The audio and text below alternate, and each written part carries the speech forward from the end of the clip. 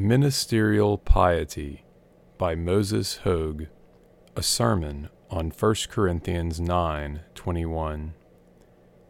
Editor's note. The Synod of Virginia met at Lexington, October 1810. The duty of opening the meeting with a sermon unexpectedly devolved on Dr. Hoge, in the absence of the moderator.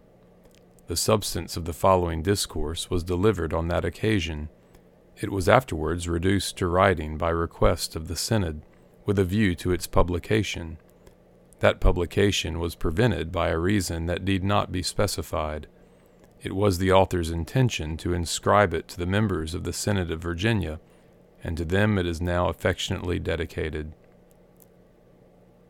Ministerial Piety, a sermon on 1 Corinthians 9:21.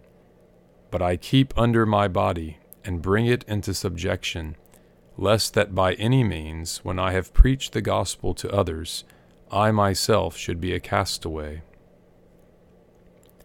That a man may preach the gospel to others, and afterwards be himself a castaway, is too evident to require proof.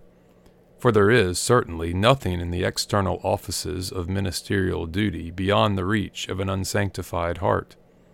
And as the attention which we, my brethren in the ministry, ought to pay to the souls committed to our care has been a common theme of discourse at the opening of this judicature, it will not, I hope, be thought improper to devote this discourse to a very different subject, the attention we ought to pay to our own salvation. Of the difficulties with which a subject of this nature must necessarily be attended, I am not unapprised. If incautiously managed, it may, too probably, be not only unprofitable to you, but also injurious to others.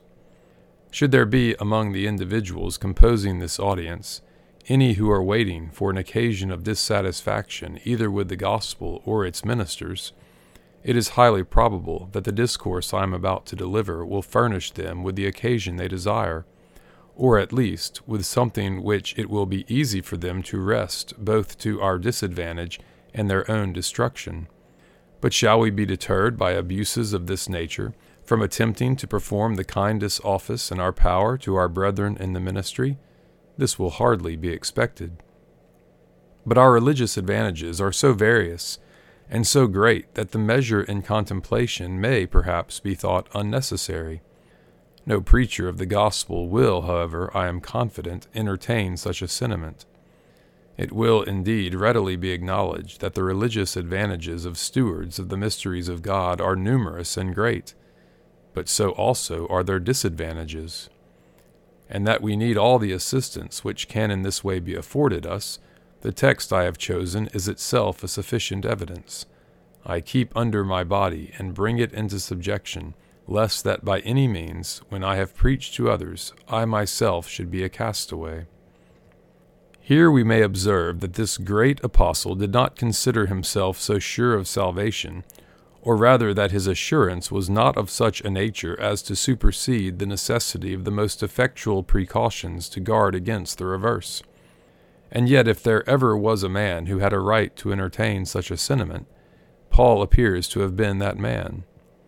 Delivered from a state of nature and brought into a state of grace by the most extraordinary means, exalted to the third heavens that he might be raised above the fear of earth and hell, in labors more abundant than any of his fellow apostles, and expressly assured by a revelation from Jesus Christ of grace sufficient for him, but notwithstanding all this, he considers it necessary to employ the most effectual precautions in his power to guard against a final disappointment, lest that by any means, when I have preached the gospel to others, I myself should be a castaway. Not that the apostle was really in a state of uncertainty with respect to his final destiny. This would not accord with that full assurance of a happy immortality which he has elsewhere expressed in the most peremptory language. No, my brethren, we must not imagine this most faithful servant to have been in a state of painful uncertainty with regard to the ultimate issue of all his toils and conflicts in the Christian cause. But he had not learned to separate the means from the end, as the manner of some theologians is. This may be strikingly illustrated by a very memorable event in naval history. When Paul was on his voyage to Rome, the vessel which carried him being overtaken by a tempestuous wind, to support the desponding minds of his companions in danger, he positively assured them that there should be, quote, no loss of any man's life, but only of the ship, end quote. And this he did by an express revelation from God himself. But notwithstanding this, when he observed the shipmen, whose ministry was necessary to conduct the vessel to land, about to abandon it, he as expressly declared to the centurion and the soldiers, quote, except these abide in the ship, ye cannot be saved, end quote. And thus, though fully assured that he should obtain the rewards of a faithful servant, yet in order to this he knew perseverance in a course of holy obedience to be indispensably necessary.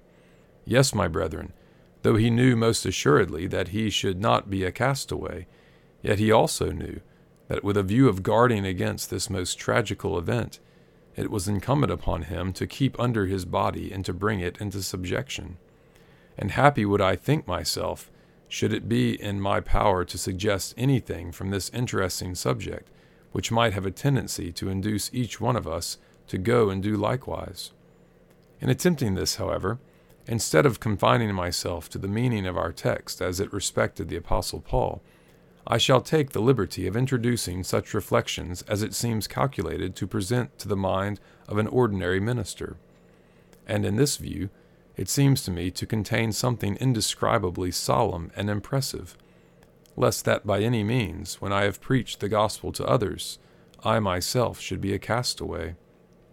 Though we are not permitted to suppose the apostle to have been under any uneasy apprehensions for his own fate when he committed these words to record, yet who of us, my brethren, can attentively read them without some emotions of anxious apprehension for himself?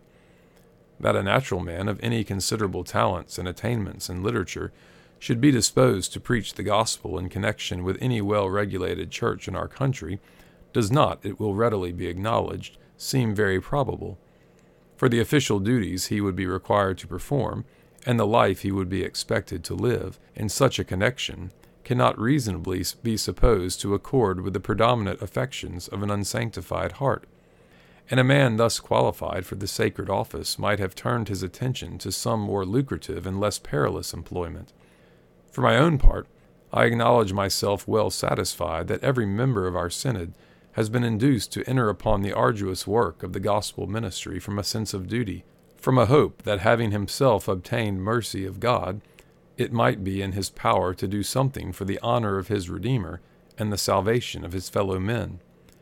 But it is certainly possible for a man to be under the influence of zeal, and that even for God, which is not according to knowledge. And it must be of great importance for us to be well assured that this is not our case. Paul could say, quote, I so run not as uncertainly, so fight I not as one that beateth the air, end quote. To avoid, therefore, the fate of a castaway, he had nothing to do but to persevere with diligence and fidelity in the course in which he had already made the most extraordinary progress. But is this the case with each of us, my brethren? There is certainly much reason to apprehend the reverse. Now, to avoid the fate of a castaway, the first thing which will claim our particular attention is to see that we are in the way, the straight and narrow way that leads to eternal life. It is not my intention, however, to undertake a statement of the evidences by which this important case is to be decided. With these evidences you are, I doubt not, generally well acquainted. I have thought, nevertheless, that it might not perhaps be amiss to take notice of a few of the many instances in which a preacher of the gospel may be in peculiar danger of entertaining a too favorable opinion of the state of his soul. 1. The nature of our office renders much attention to religious subjects indispensably necessary. That we may have it in our power to explain the Holy Scriptures to our people, we must read them with much attention and make them the subject of daily meditations. Nor will this alone be sufficient to qualify us for so great and perilous an undertaking. No, we must also avail ourselves of all the light which has been thrown upon the sacred writers by the best commentators and theological writers. And this will require much religious reading and reflection. But I need not enlarge in a case so very evident. It is easy to see that no man, let his talents be what they may, can be properly qualified for the place I now occupy without much attention to religious subjects. Should a preacher of the gospel then consider this attention, which our office renders so indispensably necessary, as a satisfactory or even probable evidence of true piety, he may in this way be most miserably deceived. 2. As the harvest is great, and faithful laborers few, it seems to be the good pleasure of a sovereign God sometimes to employ the labors of men destitute of real piety for the conversion of sinners and the edification of the church. It must by no means be imagined that the efficacy of the ministrations of the gospel depends upon the piety of its ministers. The faithful labors of pious ministers do, indeed, appear to be much more generally and extensively blessed than the labors of unconverted men. Nay, the life and ministry of the latter seem, upon the whole, to be the greatest curse that has ever befallen the church. We are not, however, warranted to conclude that none of this unhappy class are at any time used as instruments for promoting the designs of divine mercy towards our guilty race. The reverse appears to be not unfrequently the case. What a moving consideration!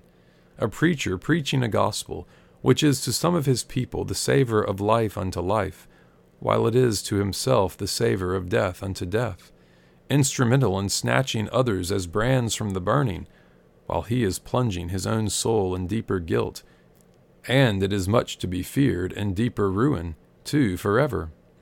The designs of divine mercy in this case may, it is true, be accomplished by a supernatural influence upon the minds of the hearers, without any assistance being afforded to the preacher. There is, however, reason to think that it is sometimes otherwise, that the preacher is, on such occasions, not unfrequently the subject of a divine influence also, the principles of natural religion and virtue being greatly strengthened at the same time that the natural sensibility of his heart is powerfully excited, and in various ways which we cannot understand, he may be assisted in the discharge of ministerial duty. Such assistance is, we have reason to fear, too often considered as satisfactory evidence of vital piety. But for this there can be no just ground. How often have inflamed affections and a heated imagination been mistaken for supernatural aid? Admitting, however, a preacher to have satisfactory evidence that he has been thus highly favored, it is impossible for any assistance of this nature to constitute a better evidence of an interest in the peculiar favor of God than miraculous and prophetic gifts. And we have apostolical authority to assure us that between these gifts and charity, or genuine religion, there is no necessary connection. 3. Does a preacher feel sensibly for himself and the people committed to his care? Is he zealous in the discharge of ministerial duty? Does he address the immortal souls for whom he must give an account to God with earnestness and affection? This is well. I would to God we were all more engaged in this great work than we are. It must not, however, be forgotten that all this is within the reach of an unsanctified heart. Selfish as apostate man by nature is, it is impossible for any one who believes his Bible to be true not to feel deeply interested in the future state of his fellow men. Fearless of the future consequences of sin, as the children of men for the most part are, it is not uncommon for an impenitent transgressor to tremble under the apprehension of the wrath to come. And under the united influences of these affections, it is certainly possible for a preacher to be very much engaged both for himself and for his people. And yet have we not reason to apprehend that some preachers consider the zeal and affection with which their ministerial duties are performed as a good evidence of genuine religion? A most dangerous error, certainly. We know well that it is far from being uncommon for men, whose lives and whose doctrines are in direct opposition both to the doctrines and the precepts of the Bible, to be very zealous in propagating their most pernicious sentiments. The history of the Church in all ages since its first establishment affords abundant proof of this mortifying truth. 4. A delight in the law of God after the inward man is justly considered as a scriptural characteristic of real piety. But as it is the business of a minister of the gospel to illustrate the nature of this law to his people, and to refute the various objections which a carnal heart will be ever ready to raise against it, while thus employed, even a natural man may, it appears to me, be led to form a very favorable opinion of the law he is advocating, an opinion so favorable that he may be in danger of mistaking it for this high and holy affection. Similar observations might be made with respect to a cordial approbation of the way of salvation through a crucified Redeemer. While a minister is zealously engaged in recommending this salvation to others, he may, there is reason to believe, be so struck with a sense of its necessity and suitableness to the case of an apostate sinner as to imagine himself heartily pleased with it, and consequently entitled to all the blessings it secures to every true believer, at the same time that he is destitute of all just regard either to evangelical or moral righteousness. 5.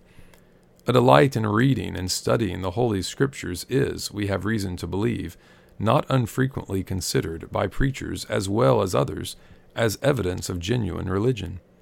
And it will readily be acknowledged that none but real believers rightly appreciate these sacred records. But it seems utterly impossible for any preacher who believes his Bible to be from God not to hold in high estimation a book of such incalculable value and to which he is so much indebted. And habit has, we know, in such cases a very powerful influence. Not that any force of habit will ever be able to reconcile a carnal heart to the spirituality and extent of the divine law, or to the self-abasing genius of the gospel of Christ. This nothing but the energies of divine grace can do. We have just seen, however, how the character in view may be induced to form a very favorable opinion of both. And in the Holy Scriptures there is much to entertain every attentive reader, and especially every well-informed mind and cultivated taste. The very extraordinary scenes there presented to our view might, one would think, be sufficient to arrest and fix forever our attention. Not indeed the unvaried uniformity of uninterrupted glory and happiness, but paradise lost and regained, a new world rising from the ruins of the old, and that by a long series of the most astonishing and glorious expedients.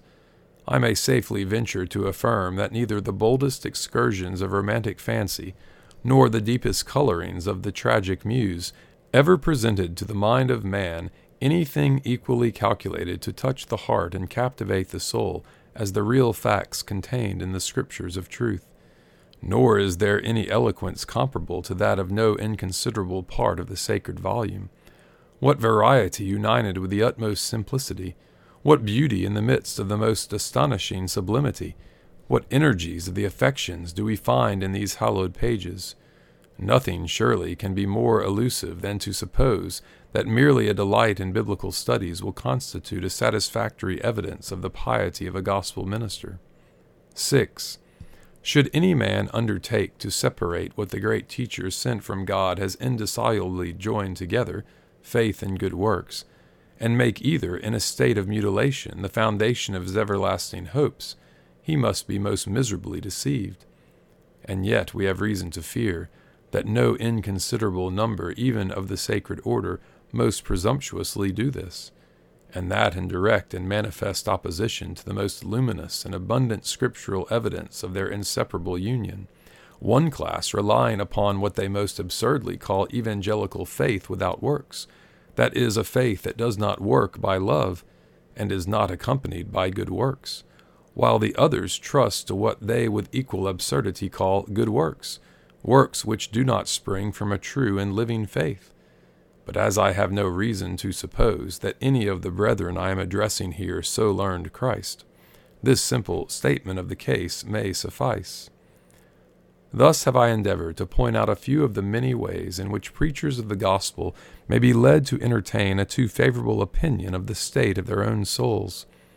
It is, however, by no means my intention to intimate that well-informed preachers are, upon the whole, more liable to this species of deception than their hearers. Their superior knowledge of human nature and of the nature and scriptural evidences of genuine religion ought, it seems to me, to do more than compensate for the peculiar dangers to which they are exposed. And may I not hope that the observations I have taken the liberty to submit to your consideration will operate as an inducement to us all to examine ourselves with the greatest impartiality, whether we be in the faith, and not to rest without scriptural evidence that we are really in the way that leads to eternal life. But we must by no means suppose that when this is accomplished, our work is done. In order to avoid the fate of a castaway, we must also keep under our bodies and bring them into subjection. This is certainly a reasonable service. Shall a system of flesh and blood, a body originally composed of the dust of the earth, govern us, and bring the powers of an immortal mind into a state of inglorious servitude? No, my brethren, we must not suffer ourselves to be thus abased and degraded. I keep under my body. How?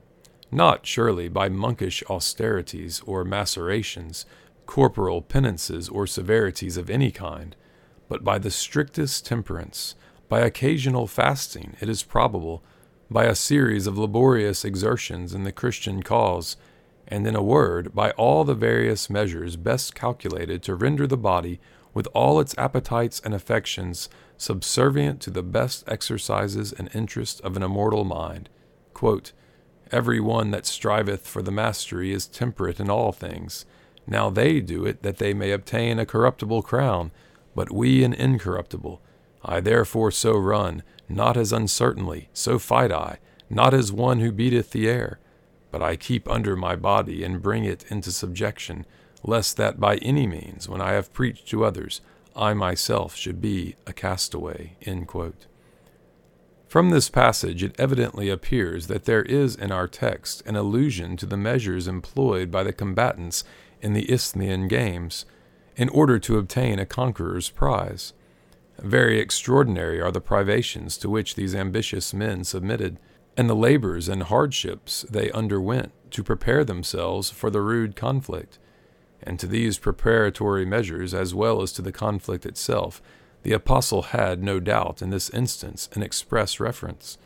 This being admitted, it will evidently follow that the life which he thought it incumbent on him to live to avoid the fate of a castaway was a life of strenuous conflict and great self-denial. And such, my brethren, proper allowance being made for the different sphere in which we move, is the life which we also ought to live for the same purpose. We are not indeed, as this apostle was, called upon to enter the lists with flesh and blood in a literal sense, to contend with furious and bloodthirsty persecutors of the church. From this the good providence of God has mercifully exempted us.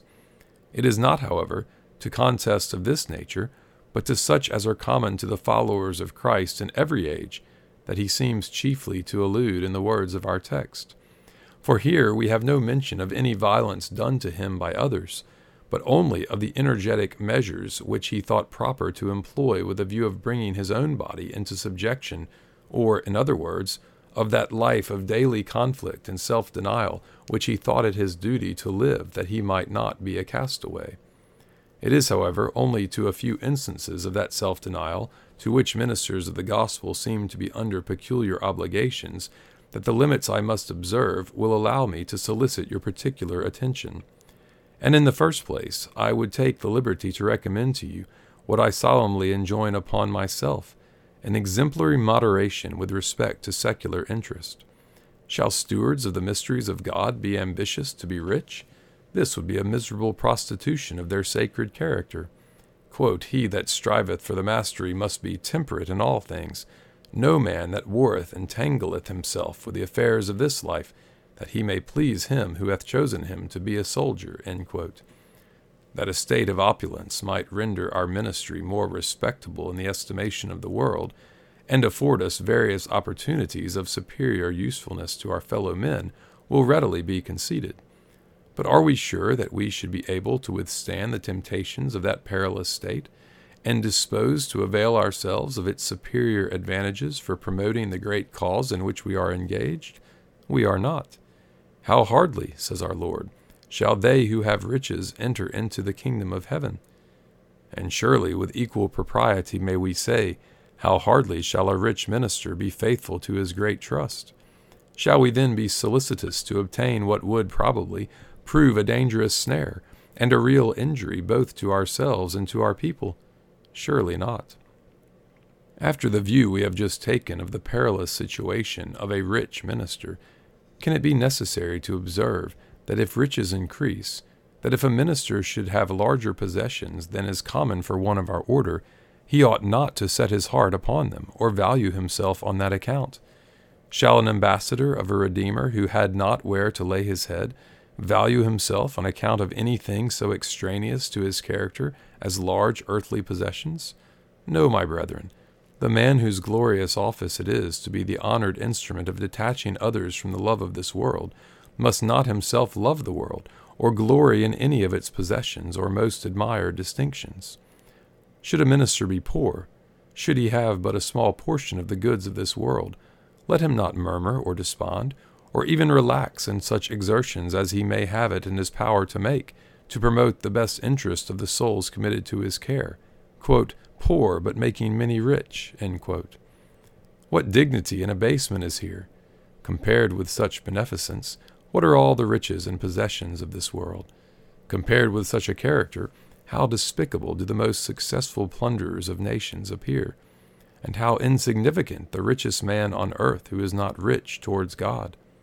It must not, however, be imagined that we wish to exempt a minister from a duty incumbent upon all men, that of providing for himself and his own house. No, let him pay every reasonable attention to secular interest. But let him do this in humble confidence, that while he is faithfully serving a master who has the hearts of men, and the elements all under his control, he shall not want. But let him especially use this world as not abusing it. Let it be his daily care to manifest such a noble superiority to the little interest of time, as will raise him above even the suspicion of being under the influence of a mercenary principle. Has the God of heaven been pleased to distinguish any of you, my brethren, by great intellectual powers? Let him who is thus highly favored be thankful for his superior advantages of doing good in the world, but let him not be elated with this distinction. In gifts of this nature there is no merit, nothing worthy of praise. No, it is not great talents, but the proper use of such as we have, that will entitle us to the approbation of our Maker and our Judge. Great intellectual powers, perilous distinction, peculiarly awful must be the responsibility of such a minister, for to whom much is given, from him shall much be required.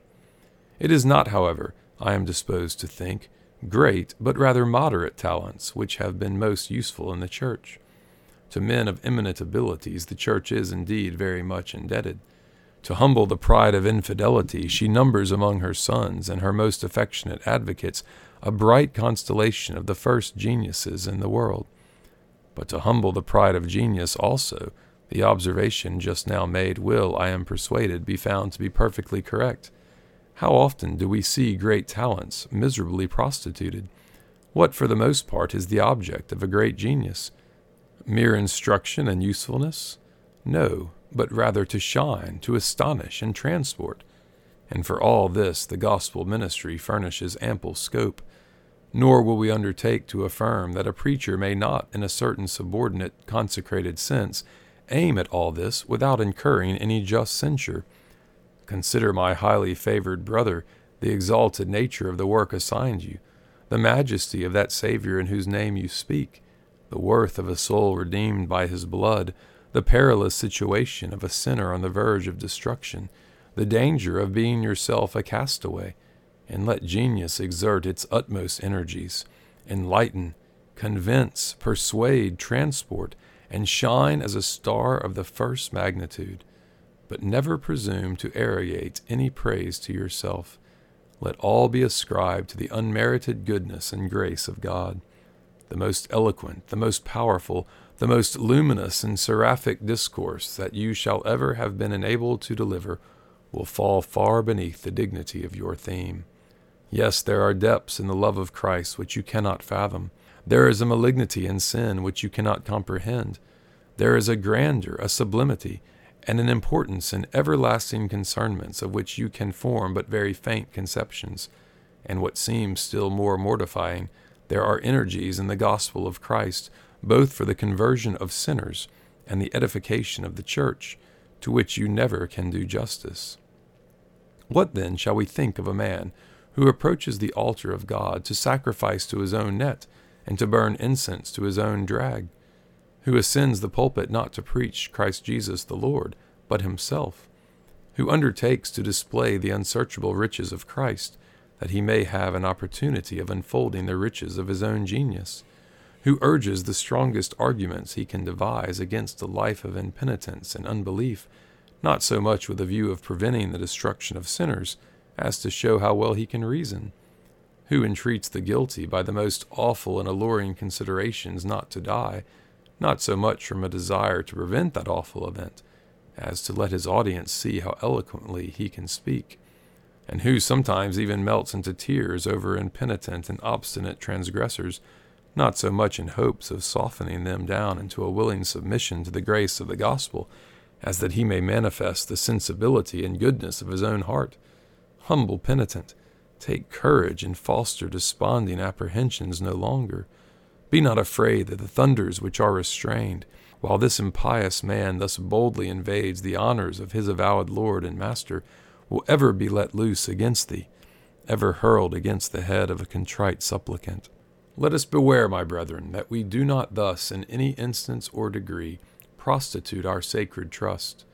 Let us with the greatest caution guard against being at all elated on account of any talents we may suppose ourselves to possess. Let us never presume to arrogate to ourselves the praise of anything we do. No, we must ascribe all to the grace of God. Quote, "Not I, but the grace of God that was with me." End quote. The honor that cometh from man must never be our object, nor must we even think of anything done by us with self-congratulation or complacency. If God is pleased to assist us in the discharge of our duty, and to bless our ministry, we ought to be very thankful, and to rejoice that God is glorified, the kingdom of Christ advanced, and immortal souls saved through our instrumentality. But we must never suffer pride or self-congratulation to mingle with and pollute our joy. Should we voluntarily do this, should we thus exalt ourselves, God will most assuredly humble and abase and mortify us. And are we then, perhaps it will be objected, to have no regard to our own character and estimation in the world? Yes, my brethren, great regard. We ought to employ all the measures in our power to deserve the character of able and faithful ministers of Jesus Christ, but not for the sake of vain applause, not that we may be called of men, Rabbi, Rabbi, but that we may have it more effectually in our power to accomplish the great objects of our ministry, that we may have it more effectually in our power to convince gainsayers, to persuade the impenitent not to die, and to afford more effectual aid to our fellow Christians in all the trials and temptations of the present life, and thus finally to lay our reputation at the feet of our crucified Redeemer, who made himself of no reputation for us. But we must never envy a brother who bears away the palm of superiority from us, or whose labors are attended with more success than ours. Nor must we ever have recourse to vain and unnecessary contest about character, as the manner of some even of the sacred order is. Contests of this nature will, I am persuaded, be for the most part unnecessary, even though we should have been slanderously defamed. There may possibly be some exception, but I think very few. A minister of the gospel should endeavor to render all measures of this nature absolutely unnecessary, by acquiring a character which cannot be aspersed, by shining with a radiance sufficient to repel and disperse the dark fumes of calumny and defamation as fast as they arise. A minister of the gospel must not withhold from his people any doctrine or truth which he shall judge necessary for their edification, because it may be unpopular, nor may he connive at any sinful custom, because it may be fashionable, where Providence has cast his lot. It is indeed far from being my wish to recommend any unnecessary strictness in opposition to the customs and manners of the age in which we live.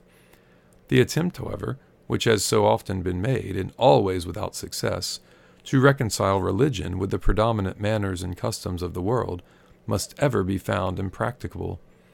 Equally far am I from recommending an attention to the unessential peculiarities of a party in the pulpit. For a preacher to put off his people, who are either hungering or famishing for the bread of life, with the dry husk of controversy, and that about matters confessedly not essential to their edification, is, in my opinion, a miserable prostitution of his sacred office. But doctrines there are, and doctrines to which the carnal heart and the wisdom of this world will ever have strong objections, which are nevertheless of too much importance in the Christian system to be omitted out of respect to any man or number of men. A minister of the gospel must deny himself the pleasure and advantage of literary pursuits and theological researches when the ignorant among his people are to be instructed, when the sick are to be visited, when the dying are to be assisted in their last conflict, or when in any other way he can render more essential service to the great cause in which he is engaged than by the studies of the closet. Nor is he permitted to consider any service too humiliating, or any toil or suffering too great for him to undergo, for the honor of his Lord and the best interest of his fellow men. Not that he should, without evident necessity, wear out his constitution and shorten his days by oppressive labors or services of any kind, quite the reverse. But when duty calls, let him never count the cost, never shrink from any toil or any sufferings. No, not even though his life were to be spent in the service of his Lord and Master. Quote, "For he who thus loseth his life shall find it." End quote. But would not such zeal, such diligence, such exertion, and especially would not such self-denial render a minister of the gospel very miserable? No, but on the contrary, they would render him one of the happiest men on earth.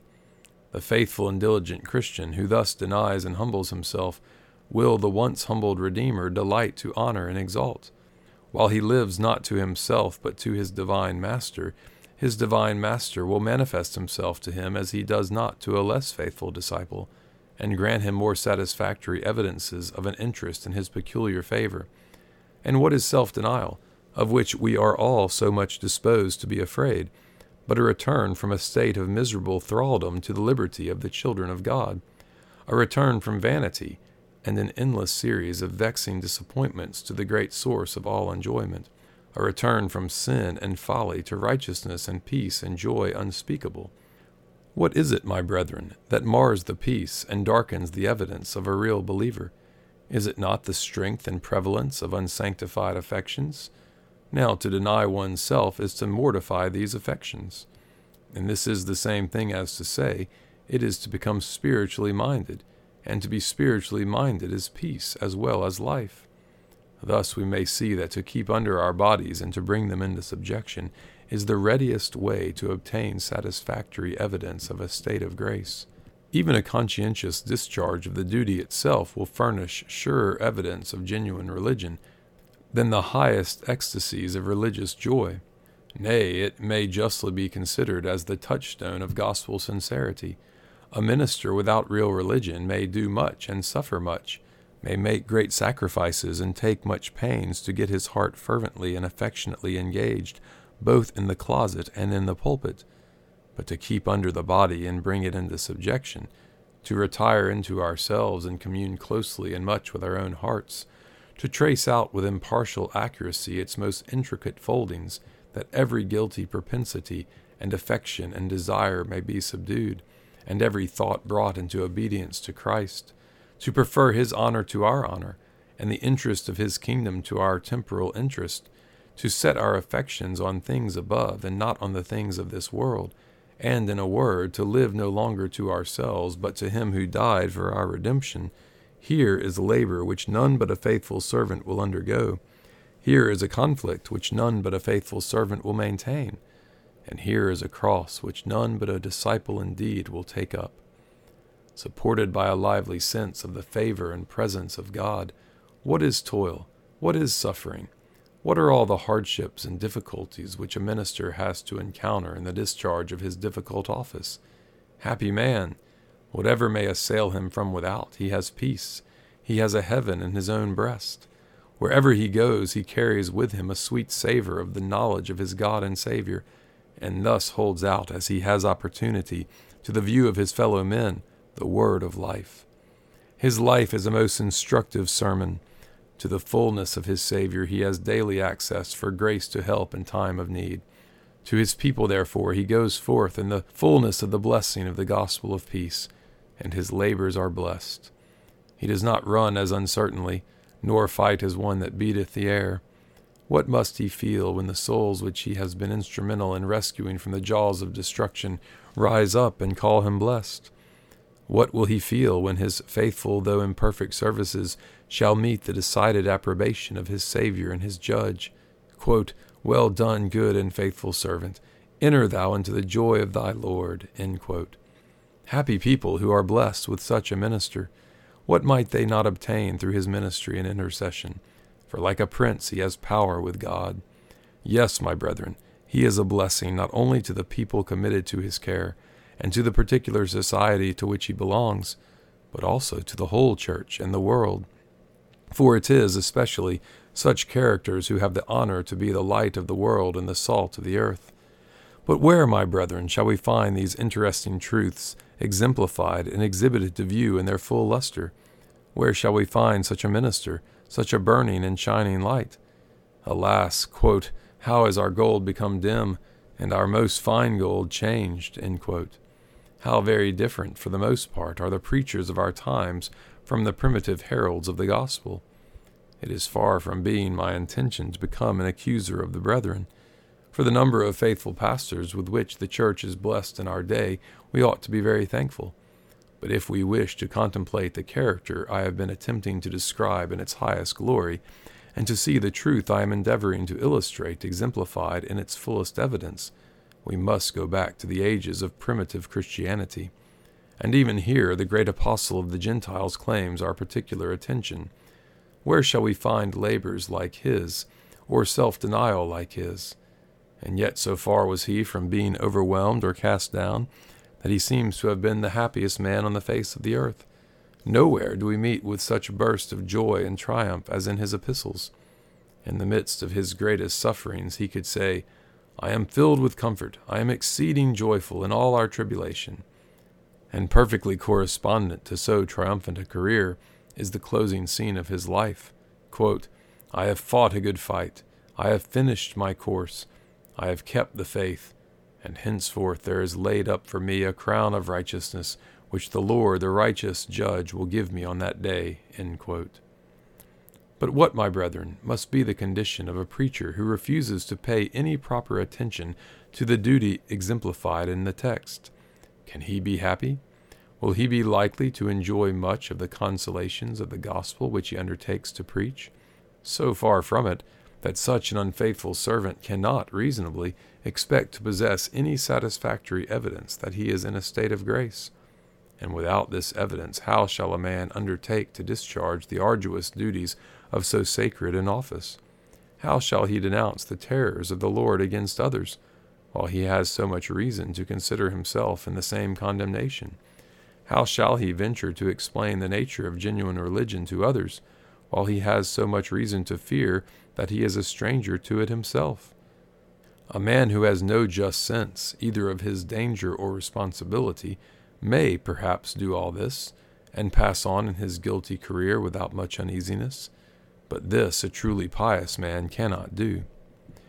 How many perplexing considerations must rush into the mind of a pious minister in a state of awful uncertainty with respect to the approbation of his Maker and his final destiny!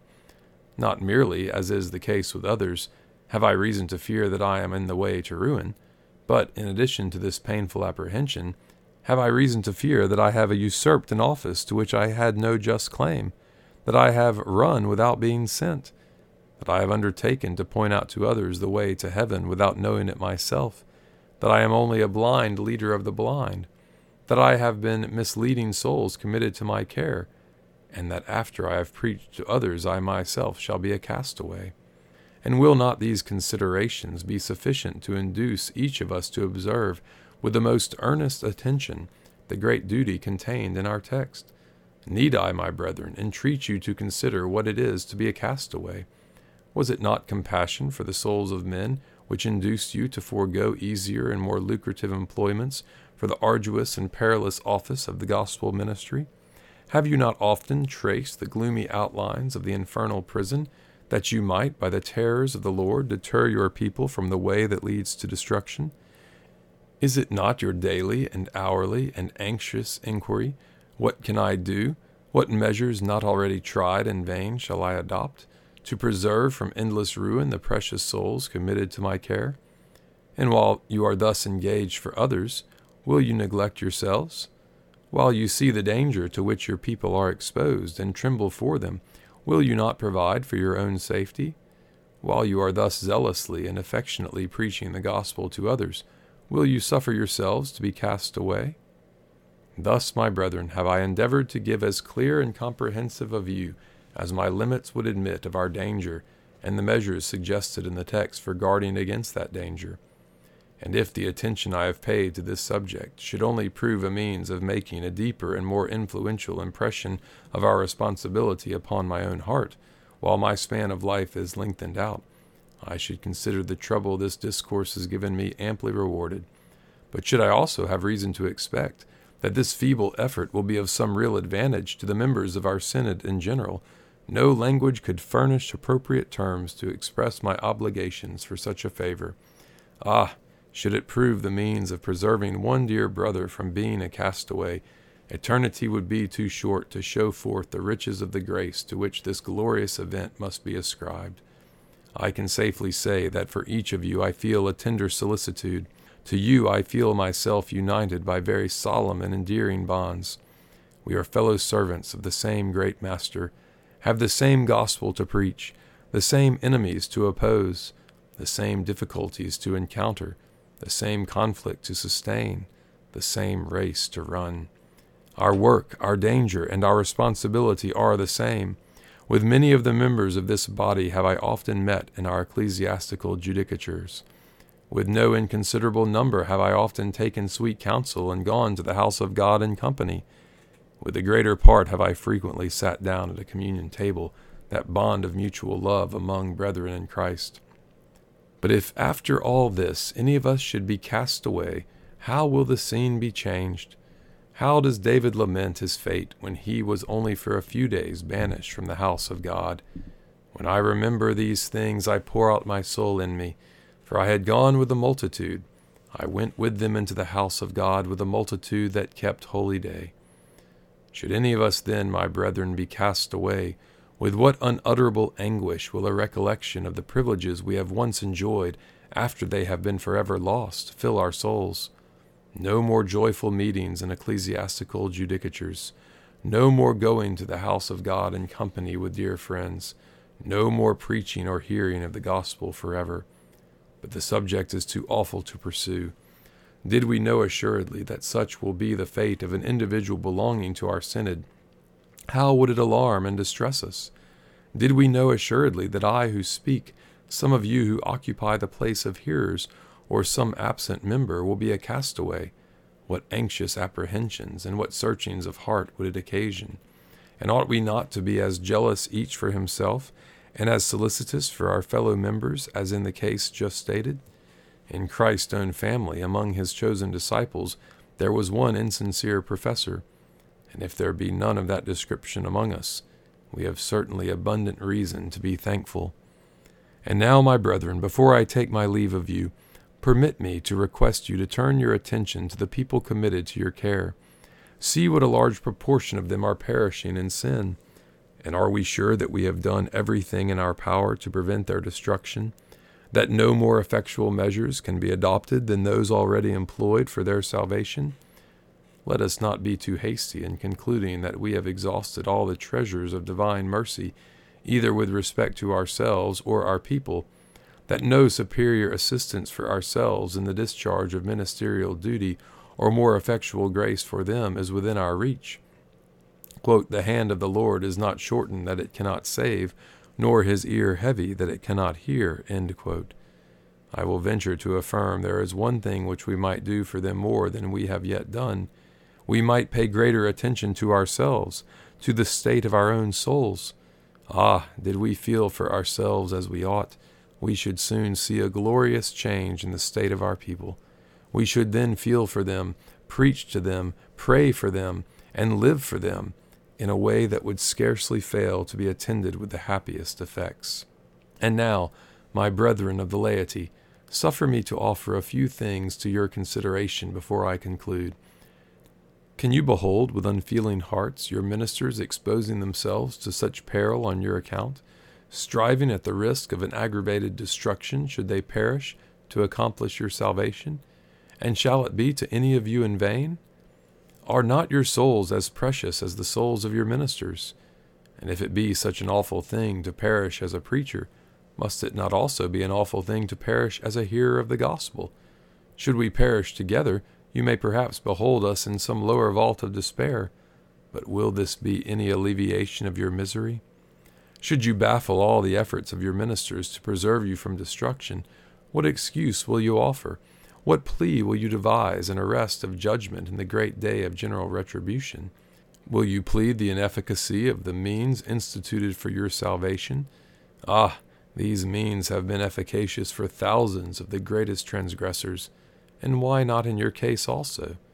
Are any of you disposed to allege that if some preacher of superior eminence had preached you the gospel, you would have been persuaded? And will any of you venture to the bar of God with this plea? Do it not. There you will see many condemned for not obeying the gospel, when it was preached by a prophet, by an apostle.